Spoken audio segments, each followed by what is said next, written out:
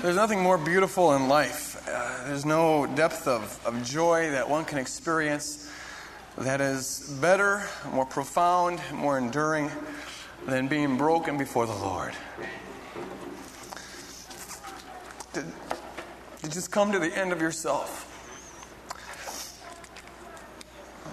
And you just lay all the pieces there before the Lord. And you say, God, put it together any way you want. It's really until we get to that point where we say enough of self, enough of my own ambitions, enough of my own dreams, enough of my own control. And we get to the point where we say, Lord, we don't want it anymore. Only then are we really pliable in God's hands. Only when the vessel that we've created has been shattered can the Lord put it together into the masterpiece that He has planned for us. And what chokes me up about that is not the pain of being broken, though frequently that's painful. But it's the beauty of what God can do with the vase once it's broken. When you yield and you surrender and you die to self, and you say, enough of me, all of you, God can put together something so beautiful. And it doesn't matter at all how ugly the vase was before it got broken. In fact, sometimes the more broken the vessel was, the more wasted your life seemed, the farther down it went. It's almost as though the contrast is more beautiful, the way the Lord can put it together. And you look at it and you say, God, how did you pull that off? How did you take this and make that? And that's just the beauty of God's grace. And the most fundamental thing that God drives at in all creation is showing off His grace, His marvelous ability to take this broken thing and make this beautiful thing out of it. And He shows Himself off. That's what He likes to do. And this doesn't have anything to do with anything I wanted to say this morning. It's just coming out of my heart. And maybe that you're here this morning. Maybe you're clinging on to that old vessel, that old thing, that old vase that you're trying to manufacture on your own. And you're trying to make it beautiful. You're trying to make it strong. You're trying to show it off. You're trying to make something of your life. You want the control. You want the power. You want to be in the driver's seat. You want to achieve this and you want to achieve that. And you let God in a little bit, but you never sell out. I just want to encourage you to see this, that whatever you're going to do with your life, it compares to nothing what the Lord could do if you just give Him all the pieces. Let it shatter and give Him all. Or maybe you're here this morning and you are broken. And you're wondering how this thing's ever going to get pieced back together again. Because right now it looks so screwed up that you don't see how anyone could do anything with it. I want you to know that that's exactly the position the Lord looks for. Now can be the beginning of the time when He begins to put the piece upon piece, begins to reconstruct the beautiful thing that He can call our life. And He can weave all the failures, weave all the sin, can weave all the mistakes. He can weave it into this beautiful tapestry, and I don't know how He does it, but He does. The only thing that He asks of you is to let Him do it. Okay. The worship this morning just did that. It just evoked that. And Debbie's song just sort of brought that together. When we worship the Lord, we just become empty before the Lord, vessels for the Lord to flow through, losing ourselves in worship. I pray that this becomes a church that knows what it is to lose itself in the love of the Lord. To just be sold out. To know what it is to sense the presence of God and to abandon yourself and all your cares, your concerns, your attentions, your worries. Abandon yourself just to say, Lord, this half hour is yours, unreservedly yours. Nothing else matters. And to worship Him. And that's when the Spirit of God comes down and it begins to jar us and turn us and mold us and make us. And I appreciated the worship this morning. Okay, I want to finish up my series on bringing about change in our life. And this morning I'll read the text that we've had as our central text this whole time. Galatians chapter 5, verse 22. Where Paul says, but the fruit of the Spirit.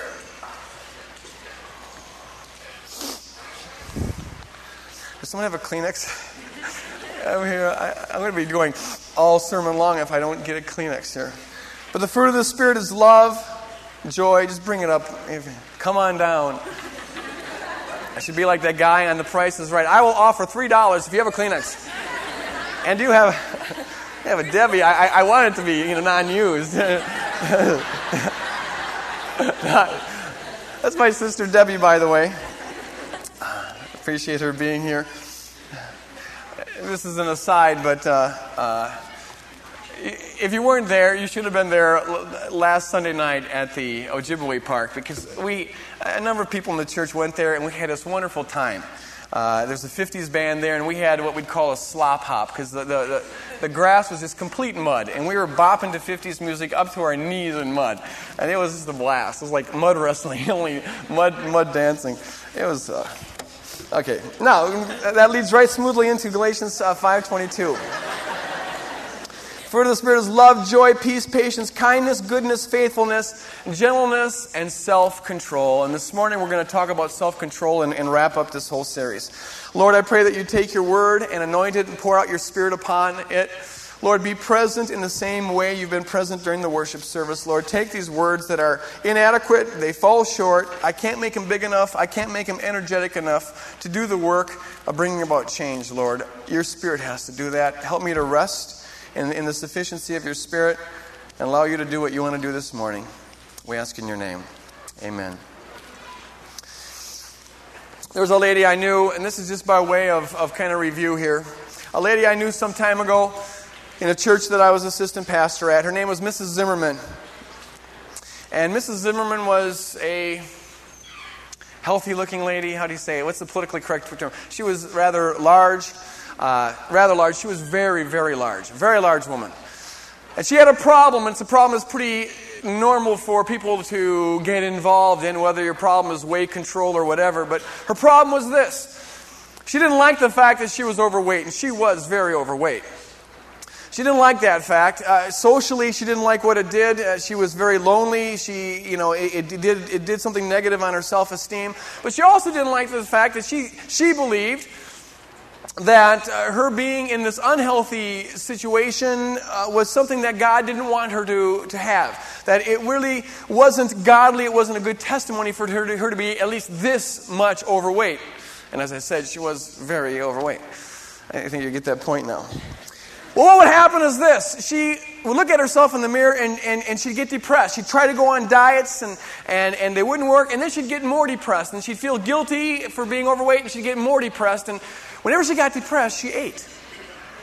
And so she'd eat to help her depression, and the eating would make her more overweight, which would make her more depressed, which would make her eat more, which would make her more overweight, which would make her depressed, which would make her eat more. And you see the vicious cycle.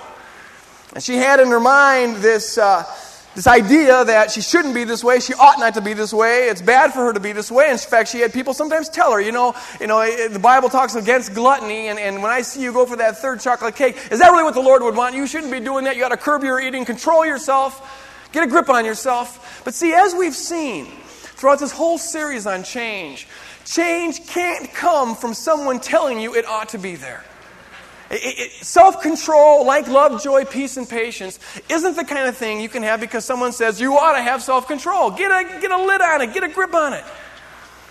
Reminds me of, I shouldn't even bring this up, but that one movie a long time ago called Airplane. Do you remember that movie, Airplane?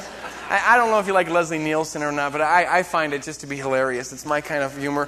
And there's that one scene in the movie Airplane. If you didn't watch the movie, then you won't get this at all. You had to be there, but if you didn't, just follow along. The plane they find is out of control. The pilot died or something. I forget what happened. But this lady starts going berserk. Remember that scene? She starts going nuts. We're going to die. We're going to lose it. She starts going nutso. And the guy comes and says, get a grip on yourself. No, it's a nun first. Ma'am, calm down. You got to calm down. And it's not working, so a guy moves her aside and says, here, I can handle this. He starts shaking her real hard. Calm down. You got to get a grip on yourself. Get a control. It's not working, so another guy comes and says, here, I can handle that. And he starts slapping her on the face. Come on, get a grip on yourself. Get some control. And then the camera shows that in back of him, there's a guy with a crowbar, and behind him, a person with a baseball bat, and finally a guy with a bazooka. And they're all just waiting in line to help this lady get control of her life. But it's not likely to work. If she was scared before, hitting her hard isn't going to make a difference. And that's humorous, but so often our approach to change in life is just like that. We think that if we just say it loud enough, if we just say it scary enough, if we just say it as many times as possible, if we put enough threats with it or enough rewards with it, we can bring about change in people's lives.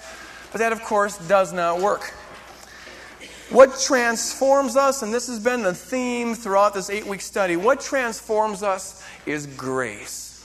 Grace transforms us, and nothing else will. When Mrs. Zimmerman finally got to the point where she began to experience the truth, not just know it in her head, but to begin to experience the truth that as she was, in all of her largeness, as she was loved by God. And that whether she was overweight or underweight or right on the money didn't affect God's basic attitude towards her.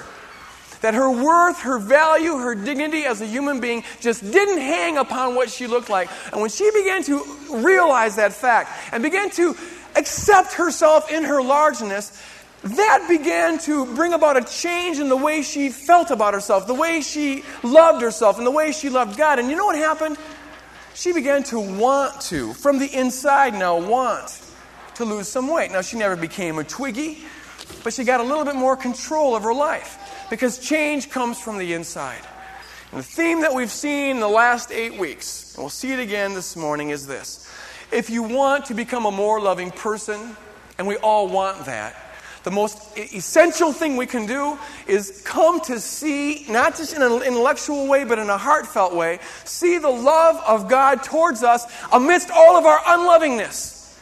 Accept the fact. Not condone the fact, but accept the fact that you don't love enough, and you'll never love enough. You don't love unconditionally, but rest in that sin, in that shortcoming, and in that fault, rest in the love of God towards you. Or do you want joy in your life? The most essential thing you can do to get joy in your life is to quit trying to have joy when you don't. Quit trying to pretend happy when you're not. And in the midst of your depression, see the joy of the Lord over you. Or peace, or patience, or kindness, or self-control.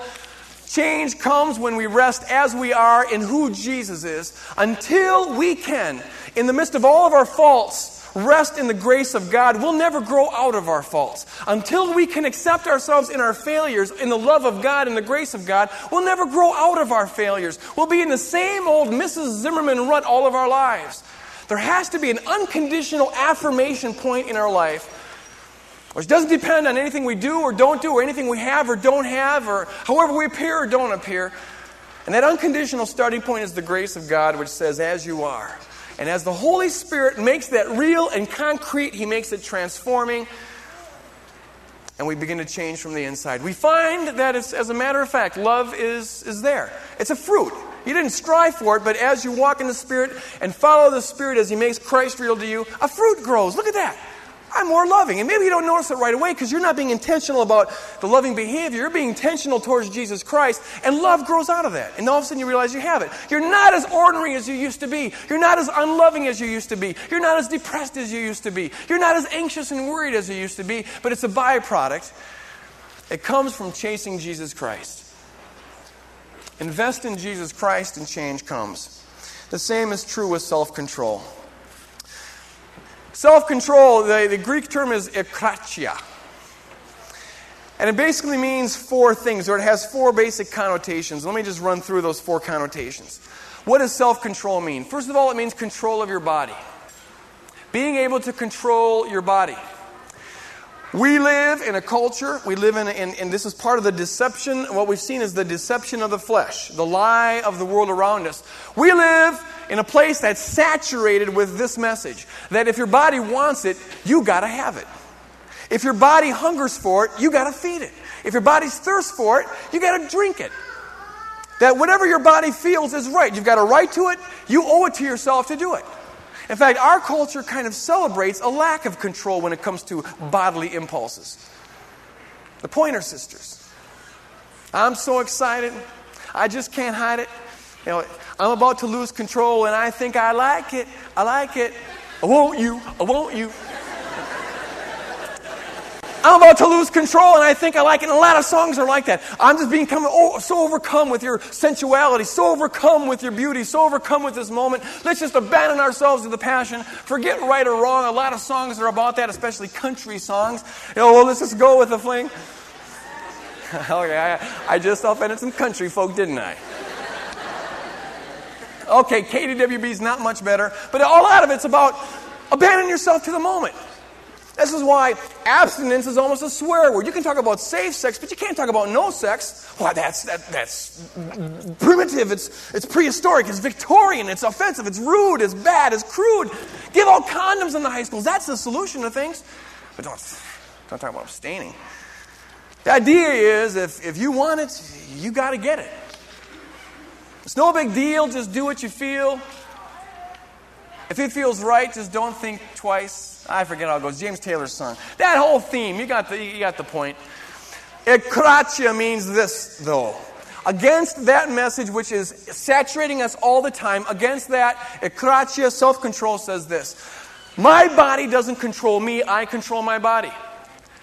I rule my body doesn't rule me. My body is captive to me, my principles, my morality. It serves me. I don't serve my body. I don't let my body rule me. Ekratia means that when you want to go for that third Reese's peanut butter cups, as a matter of principle, you say no.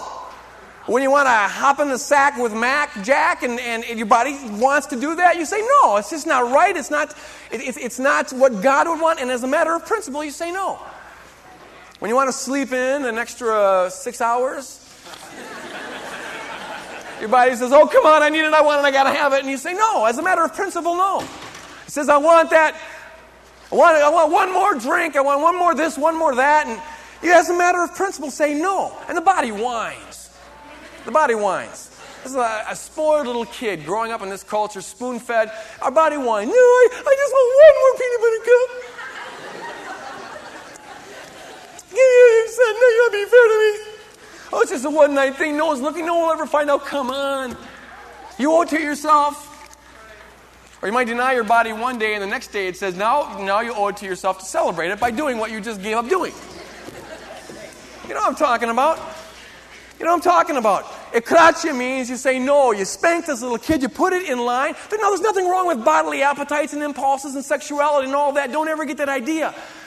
But when they rule our life, they are wrong. When that's the highest principle of our behavior and our thinking, they are wrong. There should be a higher principle. And ekratia means you tell your body what to do. It doesn't tell you what to do.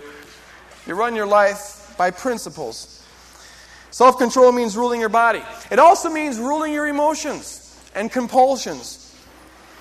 Again, this is an area where there's a common attitude that you can't help the way you feel. You just are that way. You're always this angry. You just happen to be this kind of compulsive person. You go into the shopping store with a credit card and you just don't know what happens. Something, you tell your wife that you don't know what happened. You forgot why you bought all this stuff. But at the time, it seemed like the right thing to do. And something overcomes you. You just can't help it. You can't help being depressed. Ekratia means you tell your emotions their proper jurisdictions. They don't rule you. It's not about pretending like you're not scared when you're scared and you're not depressed when you're depressed. It just means saying, here's your parameters and you're not going to ruin my life. I may be sad, but I'm not going to let sadness rule my life. I may have phobias, but I'm not going to let them control my life. I may have anxieties, but I'm not going to let them tyrannize over me. And self-control means you look at some compulsive areas in your life, whether it's gambling or spending or what have you, and you say, I'm not going to let them rule me. The Bible says, for freedom Christ has set us free. Stand fast in the freedom of the Lord. And just as a matter of principle, because I don't want to be under bondage to anything, I'm going to come against this because I don't want to be a slave. The Christian is no one's slave, or at least need not be anyone's slave. Ekratia means you rule your body. Ekratia means you rule your emotions. Ekratia means, and this is in some ways the most fundamental, that you rule your mind. Self-control. You control your mind. You say what you're going to think. You determine what's in the content of your brain, nothing else. And this one is really weird because it doesn't occur to most people ever that the contents of your mind is something that you should try to be intentional about. That the contents of your mind is something that you should work on. I don't know why that's the case, but I think it's because what goes on in our mind is private. No one knows. No one ever sees. No one can police it, though some people try. And because it's not public, we think it's not important. We just live with this assumption. It's part of the deception of the flesh. We live with the assumption that only what people can see and what people can judge and comment on is really important. And what goes on in my brain, you never know. You never know what I'm thinking, unless my smile or something gives it away. But otherwise, you never know what I'm thinking. And so it doesn't occur to most people to legislate the content of their mind, to say, I want to have control over what goes on in my mind. But you see, that's a tragic, mistaken notion.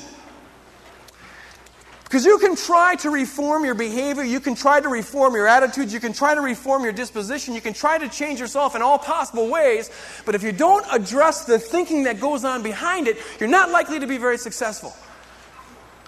The Bible says that as you think in your heart, so are you. As you think in your heart, so are you. Are you.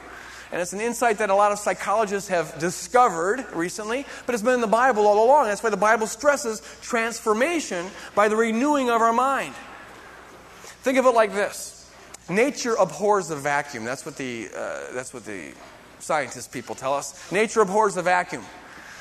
And if you're not intentional about what goes on in your mind, if you're not intentional about what fills your brain, well, nature, circumstances, conditions, and upbringings, and TV and media is going to determine what goes on in your brain.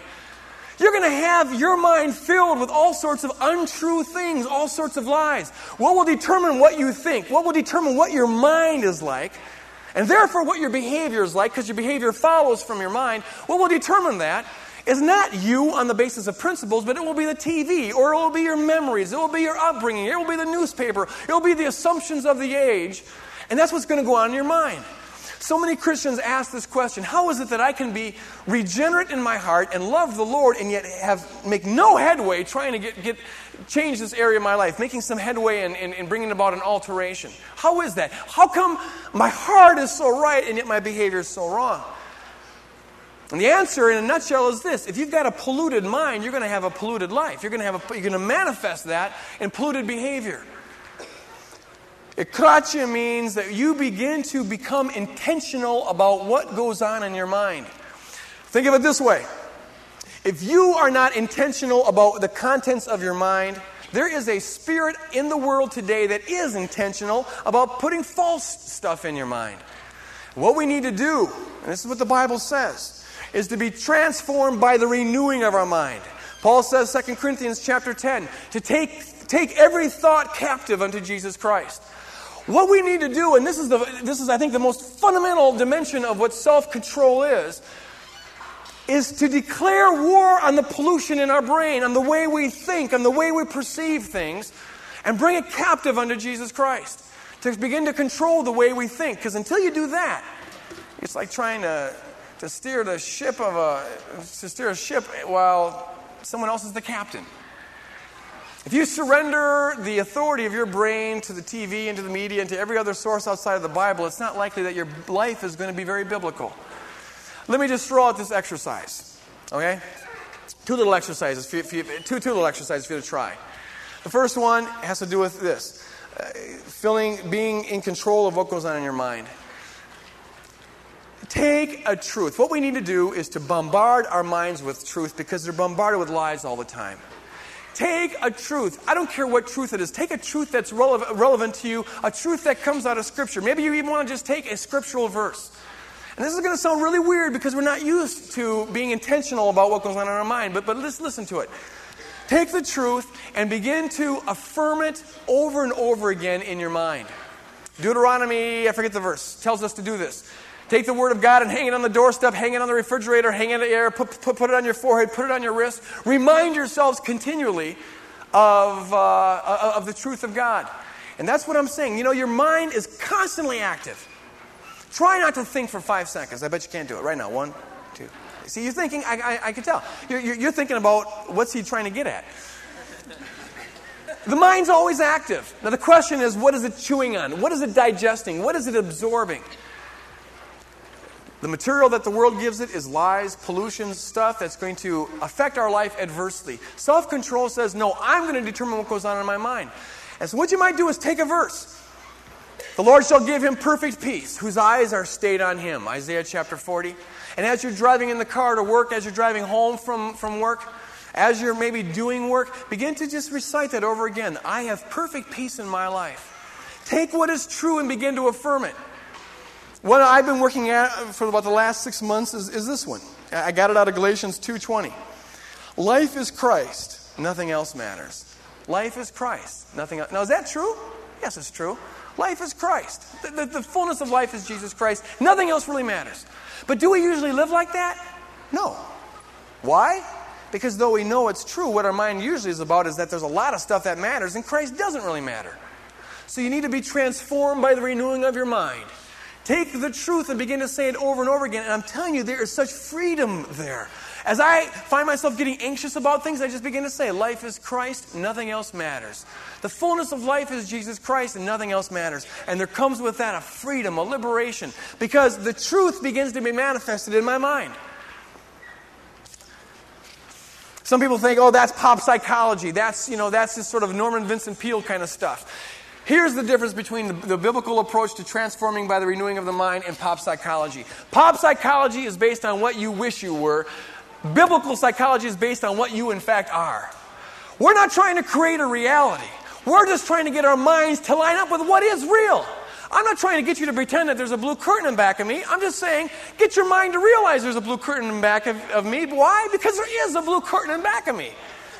And so it is. You are a child of God. The peace of God fills you. The love of God fills you. The joy of God fills you. The power of God fills you. The confidence of God fills you. That's already true. But you don't manifest that in your life because your mind's polluted with a bunch of other garbage that tells you that that's a lie. You need to declare a war on the brain. War on the brain.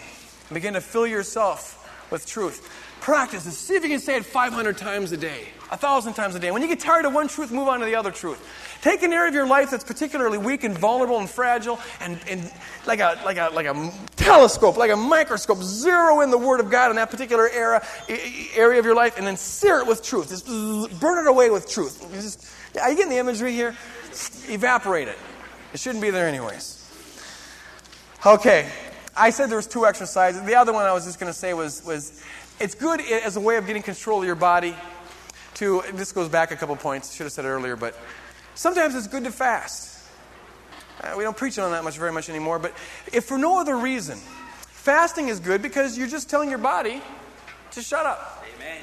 There's nothing wrong with that. If there's no other, I get a lot of value out of it, on a spiritual level and stuff like that. But if for no other reason, you're taking this little kid and you're disciplining the little kid because it always gets what it wants. So you say, no food for a day, and it will go.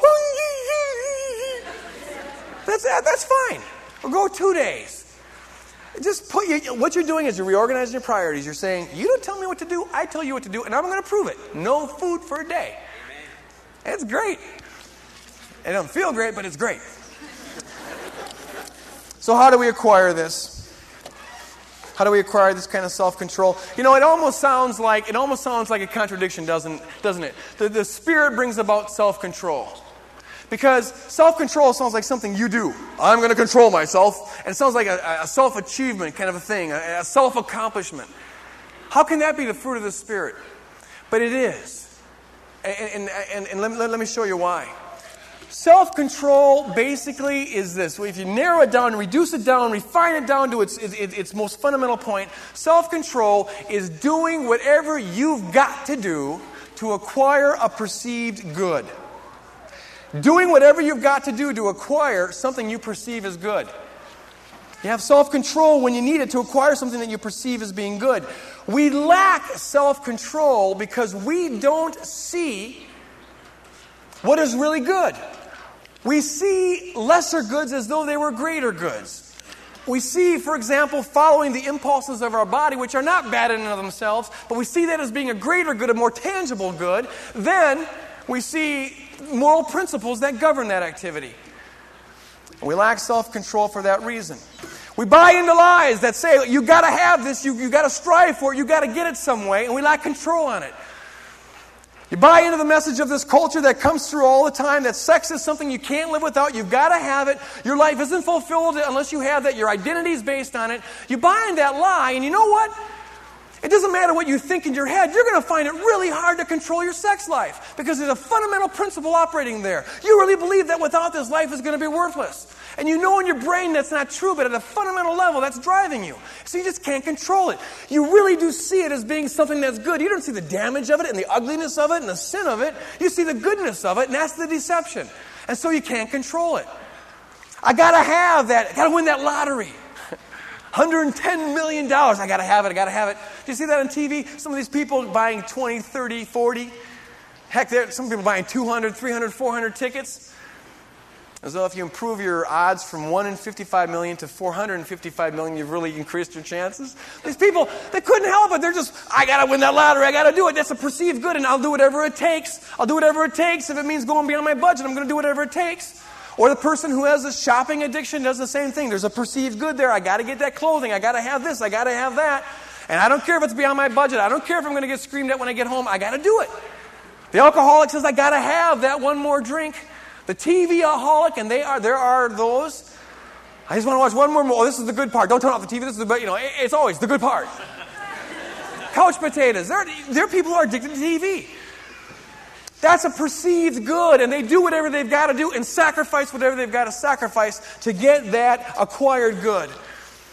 But see, the Holy Spirit begins to change all that.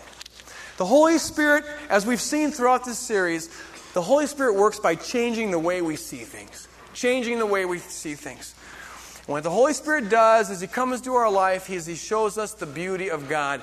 The beauty of Jesus Christ. He shows us, if we yield, if we allow Him, and if we spend time letting Him do it in devotion, the Holy Spirit paints a picture of Jesus for us that is so attractive that nothing else compares. The Holy Spirit tells us that the one thing we need in life is Jesus Christ. The only thing you've got to have is Jesus Christ. Everything else is negotiable. The only one who can fulfill your life, the only one who's worth striving for, the only one who's worth pursuing, the only one who can make your life complete, the only one who can make you the person that you want to be is Jesus Christ. And everything else apart from that is quite irrelevant. The Holy Spirit produces in our lives a hunger for Jesus Christ that's like the hunger of a food-addicted person for food. Or the Holy Spirit makes us hungry for Jesus Christ the way a gambler is hungry for gambling, or a cocaine addict is hungry for cocaine. The Holy Spirit paints a picture of Jesus Christ that makes us want to live for Him. He shows us that there's no beauty like this beauty. There's no Lord like this Lord. There's no fulfillment like the fulfillment that He gives us. And as that becomes clear, you find the energy to live for God. You find that as a matter of fruit, as a matter of recourse, as an outgrowth of chasing Jesus Christ, you all of a sudden have self-control in your life.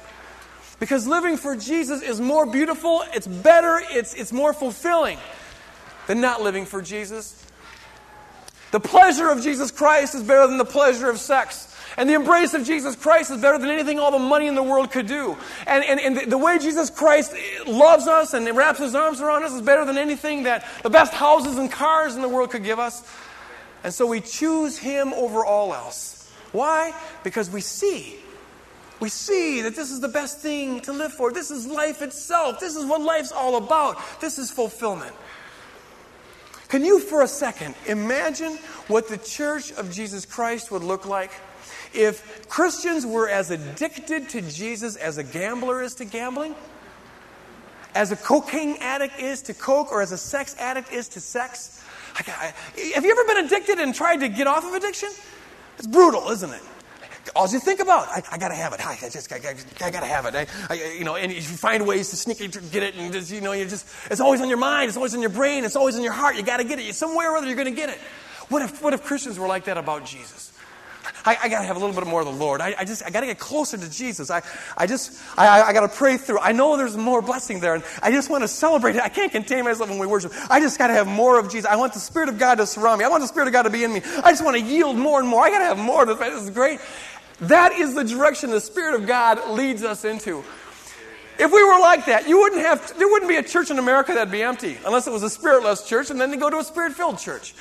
You wouldn't have trouble with evangelism. Souls would be being saved. The Spirit of God would be moving in a miraculous way because people would have faith to believe that God can move in a miraculous way. It's the kind of faith that transformed the early church. And how does it happen? It happens because Jesus Christ becomes real in our life. Real. You see the good that He is. The trouble is that the areas that we lack control on seem more real than Jesus to us. And so we choose that over Jesus. The Spirit of God is there to make Jesus Christ concrete and real to us. And that begins to transform our life on the inside. All the preaching, all the harping, all the Bible verses, all the manipulation in the world will never change you in that direction. It's got to be the Spirit of God. You can't... Here's where human effort ends. I can't make you want Jesus. That's all there is to it. And everything depends on that. And at this point, we are utterly, utterly, utterly dependent on the Spirit of God.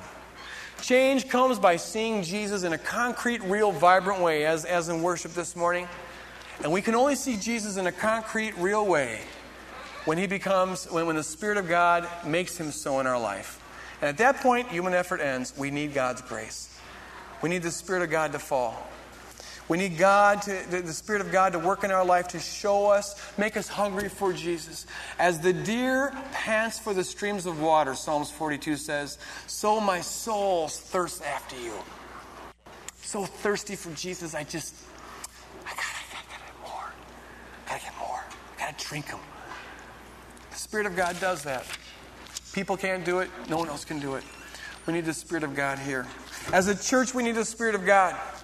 If God's going to fulfill the vision that He's given us for this place, He's going to have to do it by putting in people that hunger and thirst for Him and for the kingdom of God. And if change is going to come in your life, it's going to be the Spirit of God. And all I can do is encourage you to yield, surrender. Become that broken vessel we started with. Empty yourself of yourself. Crucify yourself and say, Lord, not my will but thine. And the Holy Spirit begins to put a desire for Him in your life. You chase Him and fruit grows as a result of that. Can we stand? And I want to sing as a closing prayer. That song that we ended up our worship service with. Sing it as a prayer. Spirit of the living God. Spirit of the living God, fall fresh on me. That's what we need so desperately. The irony is this, we get in self-control when we lose our self-control and become utterly dependent on the Spirit of God. And let's pray, Lord, fall on us, fall on this church. Do what you want to do in our life. Do what you want to do in this church. Have your way. And afterwards, if you'd like to pray with somebody, if there's areas in your life that you're still hanging on to and you need help getting over with, or whatever the need is in your life, I encourage you to come forward. There'll be people up here who would like to pray with you. You can come forward during the song or after the song. It doesn't matter.